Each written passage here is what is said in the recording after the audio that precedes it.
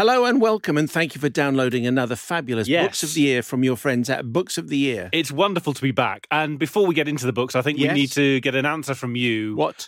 Which is what the nation wants to know, which is when exactly are you going to be building your statue to Jose Mourinho outside of White Hart Lane, given everything is going so swimmingly well? You think it's going well? He is not the Antichrist. He is getting you up the table, much against what everyone was saying when he joined. When's the statue being built? I'm going to concentrate on an email from Sandra Golding, Oh, really? to which the answer is never, in my opinion. Happy Christmas, says Sandra. Hope the job searching is going well for Matt.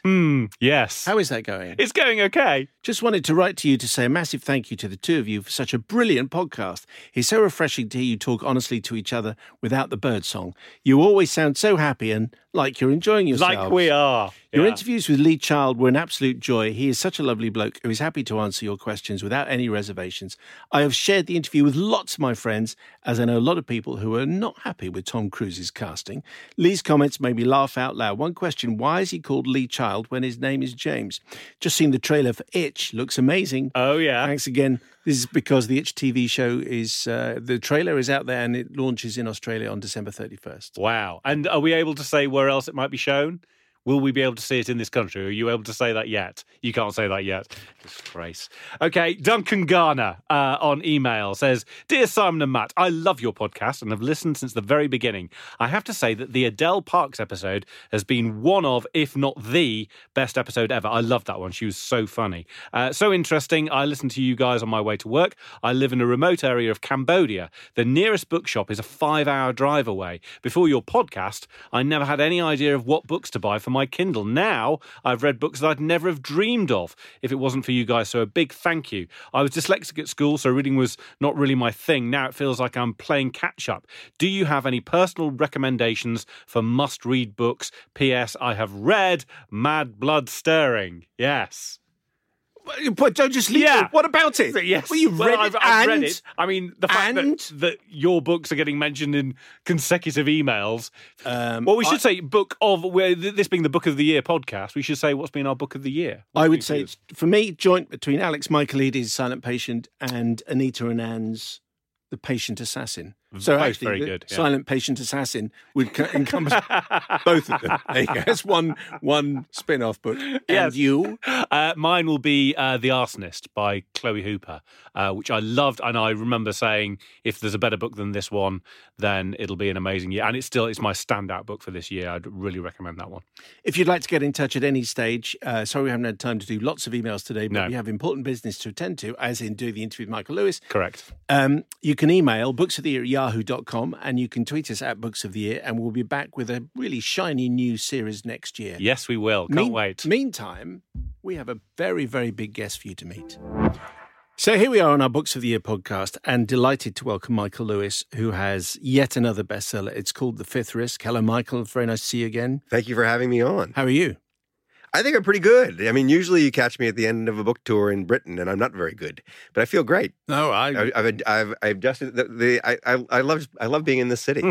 I love being in the city. And you lived in London for quite a few years. I did. It was right after college. I came here, and this is where I started my writing career. This is where my first book was published. This was where my first magazine articles were published. You were at the LSE, is that right? I was. Yeah. Yeah. So when you come back to the UK, do you think part of my life was here and I can't wait to come back? Or do you think, what a quaint, rather strange, because you've been here for a very interesting few days, do you think, what on earth is going on here? I don't know, what's your take on the UK? So I don't think it was a quaint part of my past I've left behind. If I had to live in a major city, I would live here. But it's transformed. I mean, I came here in 1983. Oh, right. Till 90 or 91. Well, we're in King's Cross, and this is so. It was at the beginning. I was at the beginning of our early days of Margaret Thatcher, middle days of Margaret Thatcher, and what is going on now seems trivial compared to that. The cultural transformation that she engineered was so much more traumatic than all this Brexit stuff. I mean, I understand why people are worked up about Brexit, but this feels like a comic version of that. So and so it doesn't feel so. I don't look at your politics. My God, I don't look at your politics and think what's going on there. Look at our politics. I think you've got it. I think you've got it so much better in some ways. Do you think? Oh, see, now the reason I started here is that the book is The Fifth Risk. Maybe so. Matt, describe the cover. Yes, okay. Formalities. So a great cover, by the way. It's a black background, and then we've got now. I'm going to say that's it's the US flag superimposed on what we will call Jenga. Yeah, game of Jenga. Is that Jenga? Is That's that in a the States? Jenga game. Jenga, Yep. Lovely. So yeah, superimposed on Jenga. The Fifth Risk. Michael Lewis in red at the bottom. Number one best-selling author of The Big Short, and then a very nice bump from the Daily Telegraph. Riveting, jaw-dropping. Lewis's take on Trump is stranger and more terrifying than fiction. Okay, so this is just an explanation as to why I started talking about our politics. The fifth risk is? The fifth risk is the risk of Donald Trump running the federal government. It's the risk. Why the fifth? What happened to the fourth? Well, so I'll tell you how it happened. That after he was elected, I sat down with someone who had just left the Energy Department. Who knew what it went on in the Energy Department? I asked him, what are the top 5 risks you worry about the most? And he was able to rattle off 4 very quickly. It was the Energy Department runs the nuclear arsenal, so they were worried that a nuclear bomb at any given time would go off when it shouldn't. They help manage the electric grid. He worried that parts of the grid were vulnerable to terrorist attack and it would be catastrophic if it went out. He was worried about Iran getting a nuclear weapon. The Energy Department helped negotiate that deal that Trump has walked away from. And they were really worried about the North Koreans' ability to launch a rocket and hit U.S. soil. And they actually were overseeing that, studying the North Koreans. And I said, what's the fifth? And there was a long pause and he couldn't think of it. And I thought to myself, that's my title, because it's the risk you're not thinking of is the one you have to worry about. And the government manages this vast portfolio of really existential risks. Because the reason why I started off talking about our politics is you talking here about, the death of expertise, the exaltation of ignorance, and so on. And in the referendum campaign over here, one of the most prominent Leave politicians and now very prominent in the Conservative government, Michael Gove, made this quote about, we've had enough of experts. And it was picked up by a lot of people because he's a super smart guy. And I was thinking, what on earth are you talking about? How can you ever have had enough of experts? And it was that quote more than anything else when I was enjoying The Fifth Risk very, very much, thinking, this is a weird mindset where anybody, whatever their take on the world, whatever you believe in, how can anybody not want to be as well informed as it is possible to be? As bad as Michael Gove's quote is, it's been replayed to me 100 times as the worst thing that happened, kind of thing, like an example of how bad it's gotten. There's not a Republican in Congress, never mind Trump, who doesn't say the same thing one way or another every day. I mean, the level of disdain for expertise.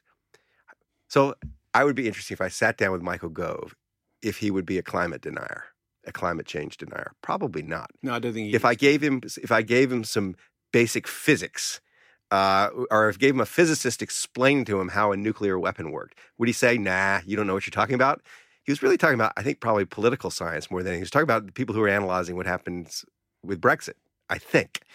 And to be fair to him, I'm not trying to defend him, political scientists and economists don't have a really great track record. I mean, it's a different kind of expertise than the kind of expertise that is under assault in the Trump administration.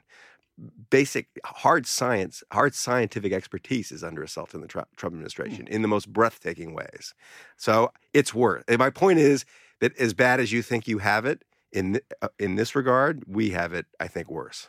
I wrote down so many things as I was going through it, but maybe to illustrate that point that you're making. And again, I apologize for the cussing here, although I'm taking some of it out. This is from Steve Bannon, who I think you interviewed for this book, talking about Trump. This guy doesn't know anything and he doesn't give a shit. Yeah. Which seemed to be the most perfect description of what you're talking about, this kind of elevation of ignorance. But not only that, lots of people know stuff, a lot of people don't know stuff, but to be proud of the fact you don't know stuff and you're the number one guy in the country, that's scary. and at the same time,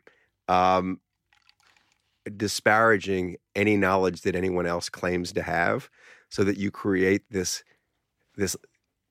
really disturbing playing field where you're not sure if anybody knows anything, and he's done it so that he's not at a disadvantage from his lack of knowledge.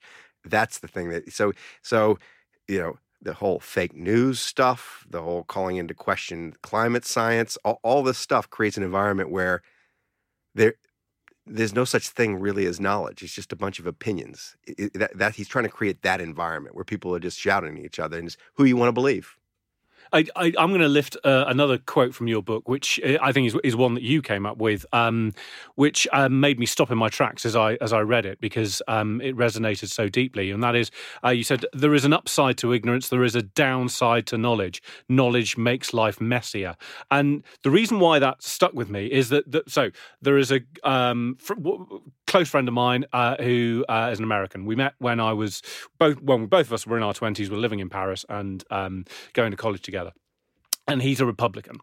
And I love having conversations with him. And certainly over the last few years, it's been particularly illustrative of what's been going on. And I've asked him numerous times, obviously, about Trump.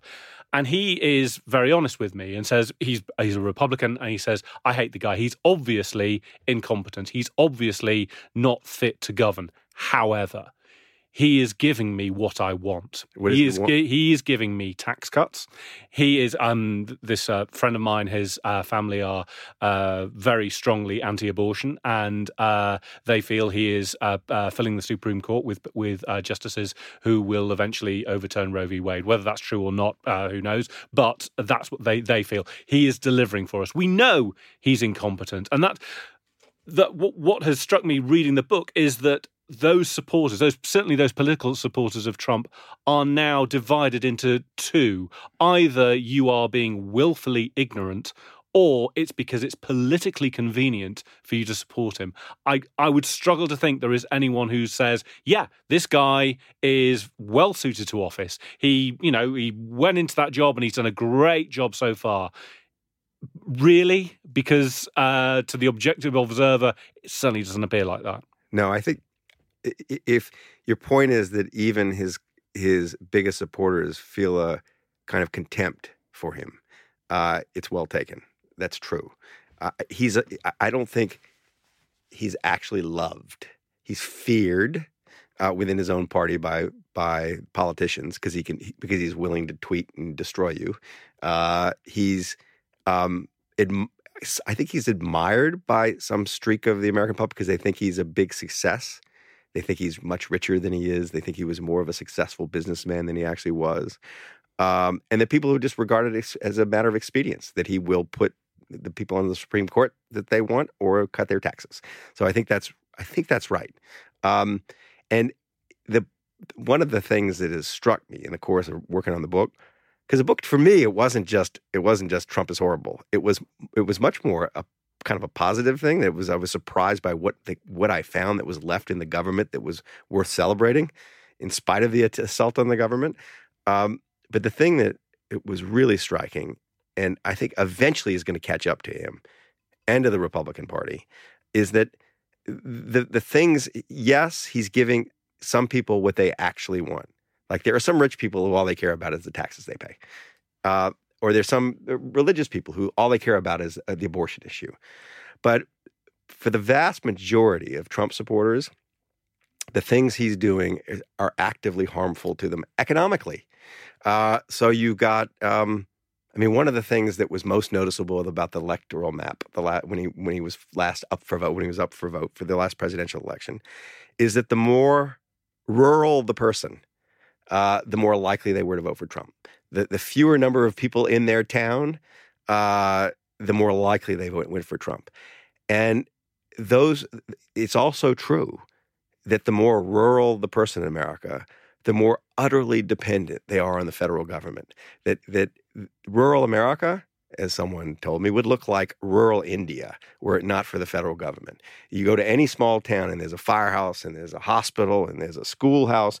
None of that is paid for by the state or by the or by the local. It's the federal government that's subsidizing that through the agriculture department, and he's waged war on that place. And I just wonder how long it takes for people kind of think, yeah, maybe he's not actually.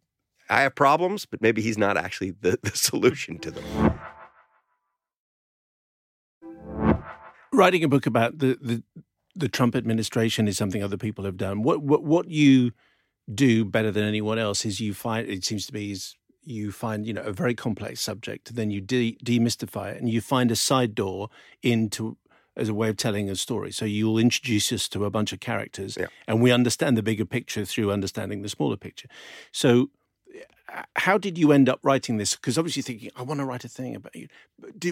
Was it a search for the characters?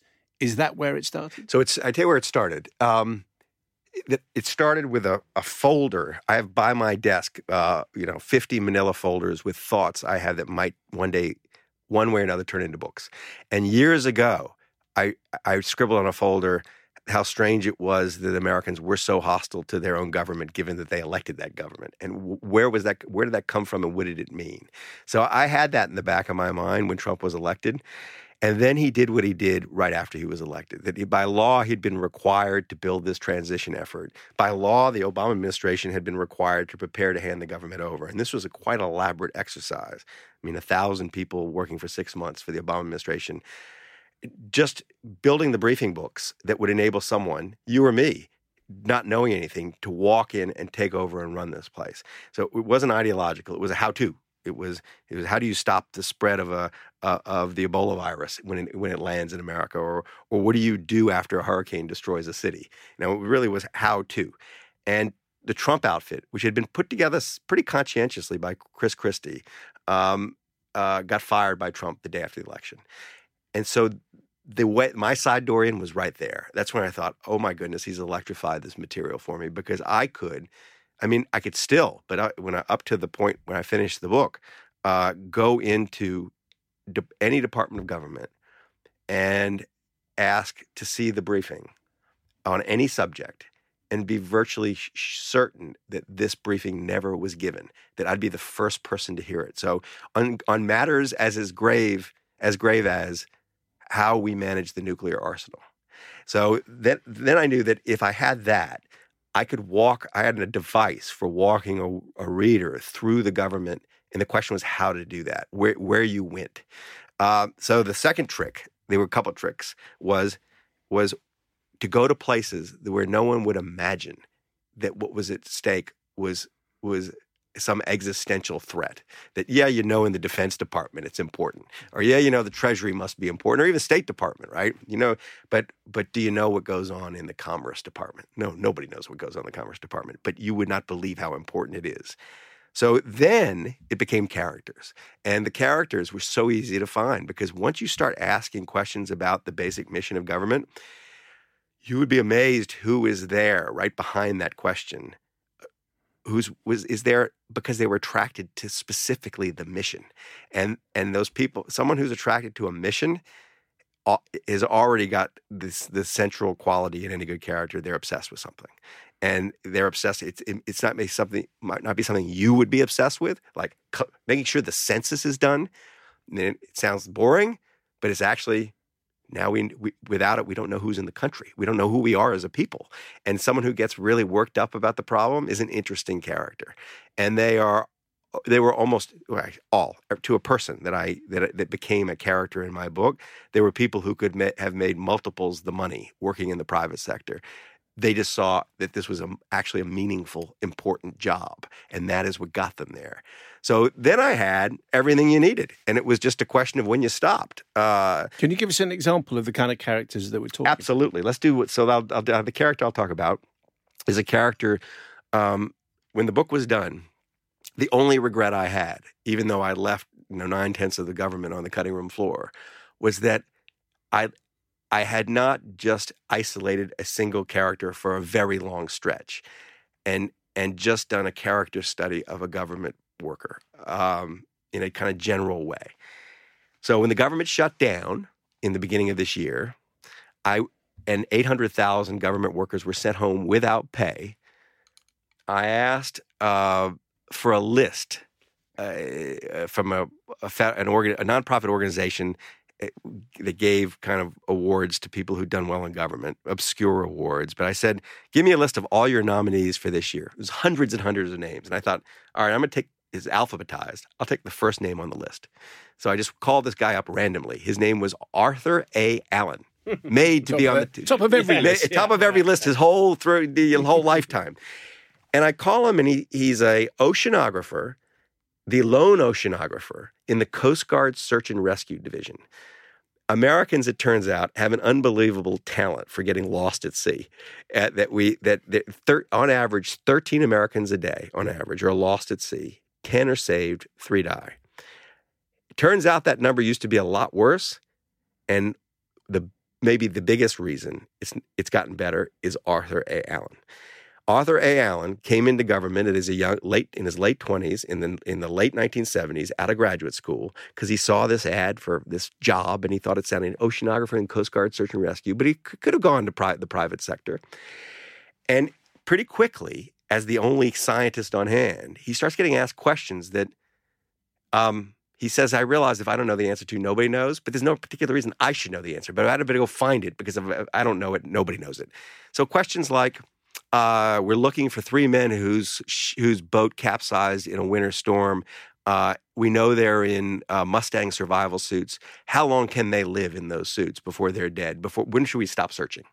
And he goes and, with other scientists, figures out the answer to that.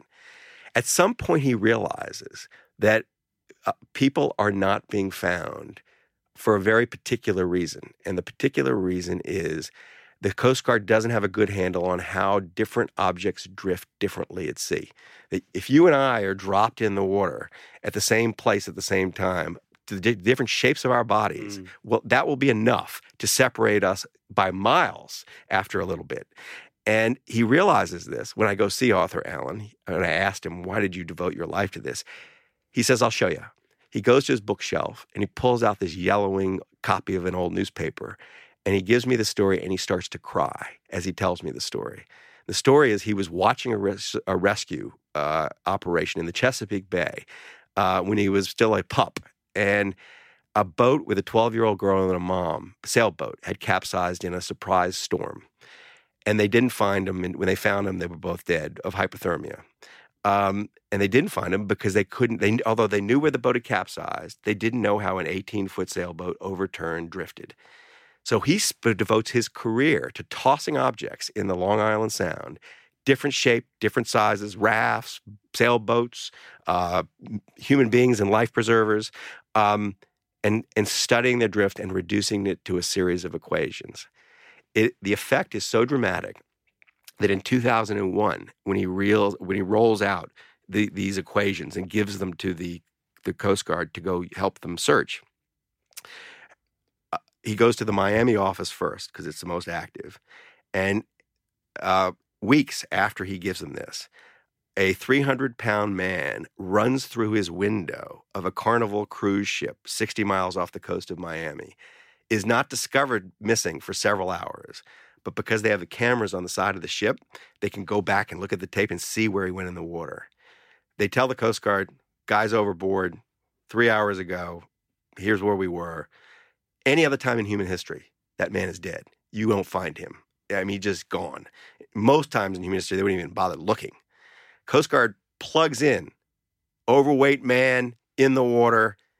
That's how he drifts. 6 hours after he's in the water, 7 hours, they pluck him out totally alive and fine. All the news articles are about the miracle of these people who go in, who rescued him. No one asks, how did they find him? That was Arthur Allen. So Arthur A. Allen is deemed inessential by the United States government when it shuts down, sent home without pay, told he's not worth anything, and decides in the end he's just going to retire. He's in his 60s anyway.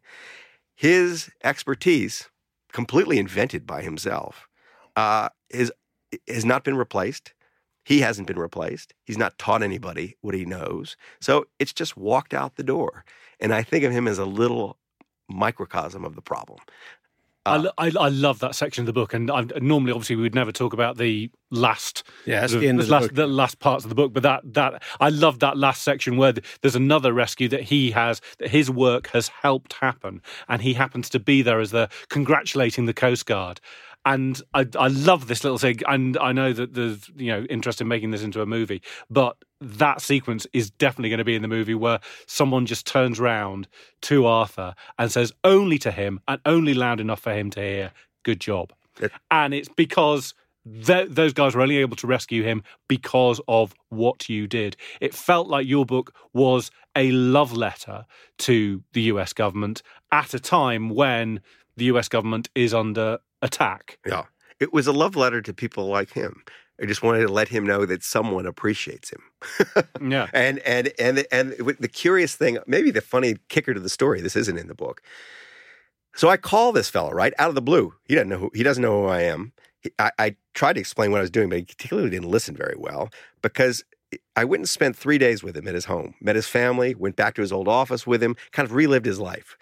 As I was going back to the airport afterwards, I get this text from him, and it says, hey, you're an author.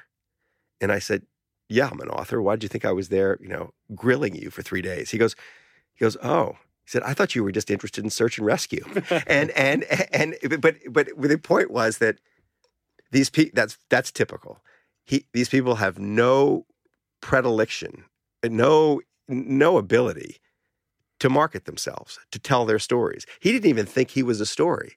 I mean, he was kind of surprised I was so interested. And so they're kind of the opposite of Trump in a funny way, right? That they do all this stuff, they know all this stuff, and they don't sell themselves. And we're asking me what the literary opportunity is. The literary opportunity is you've got these people with these unbelievable stories that don't tell them. Yeah. Right? It's hard to feel optimistic. I mean, I know you were saying you're writing a positive book about these extraordinary people, and that's right.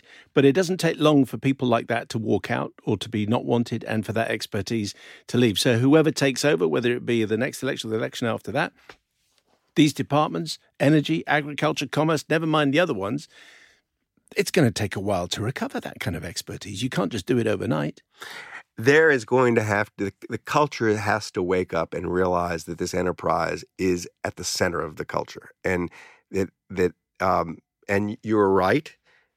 The first order of business is going to be, there's going to have to be, if Donald Trump loses the next election, there's no way he's going to prepare to hand over the government. In any way, he has no one there to do it for him.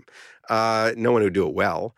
So probably what would happen is the Obama people would come running back and try to figure out what had happened and help the people who were coming in to, if I had to bet. But the bigger problem is it's not just Trump.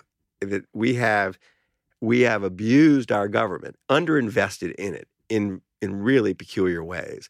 Here's a telling fact, and I wonder if it's echoed in the UK government.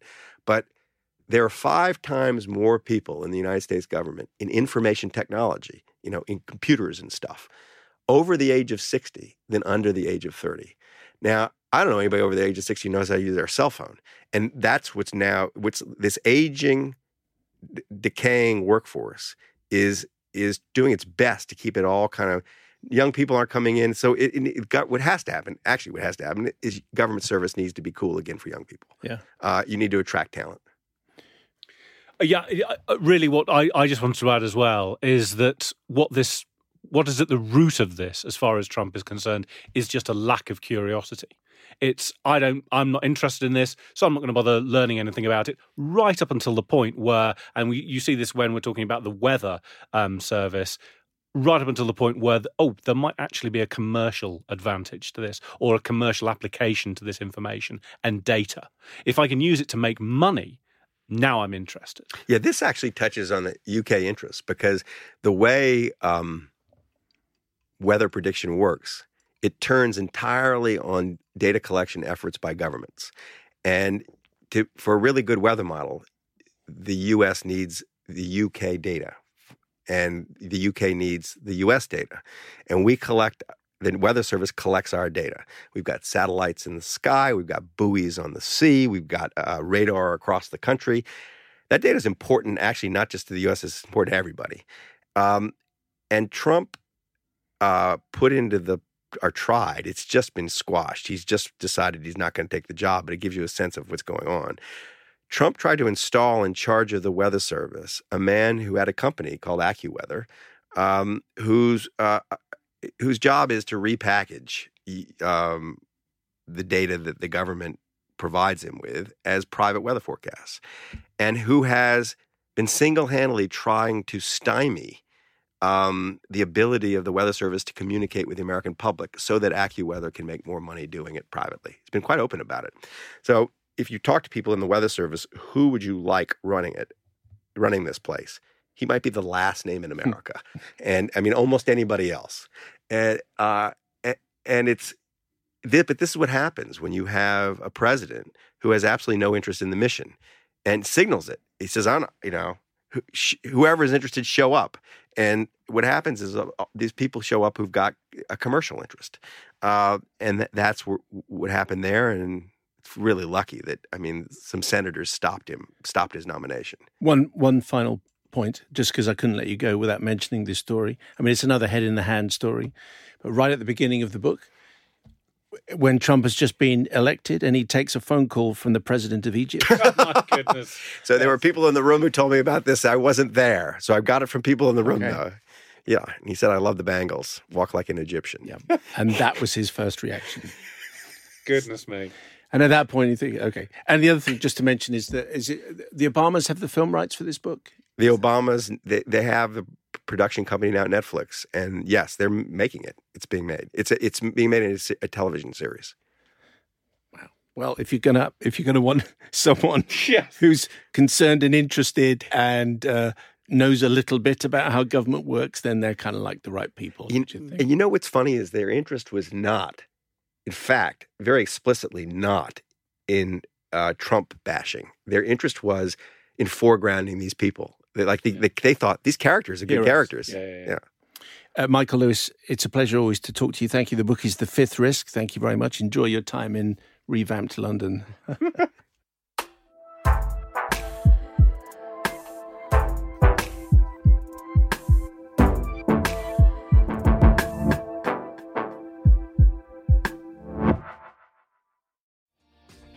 Hi, my name is Kay Adams, and to be honest, I'm not so good with the ageing process, so I enlisted my old chum, the filter-free Cara McKenzie, to advise. Could you imagine being a porn star? The room would need to be really hot for me to strip off. To be honest, she's not much help, but she is rather amusing. And along with some great guests, Joe Brand, Andy Oliver, Anton Dubeck, Ruth Langsford and Craig Revel-Horwood, darling, we are learning how to be 60. Listen wherever you get your podcasts.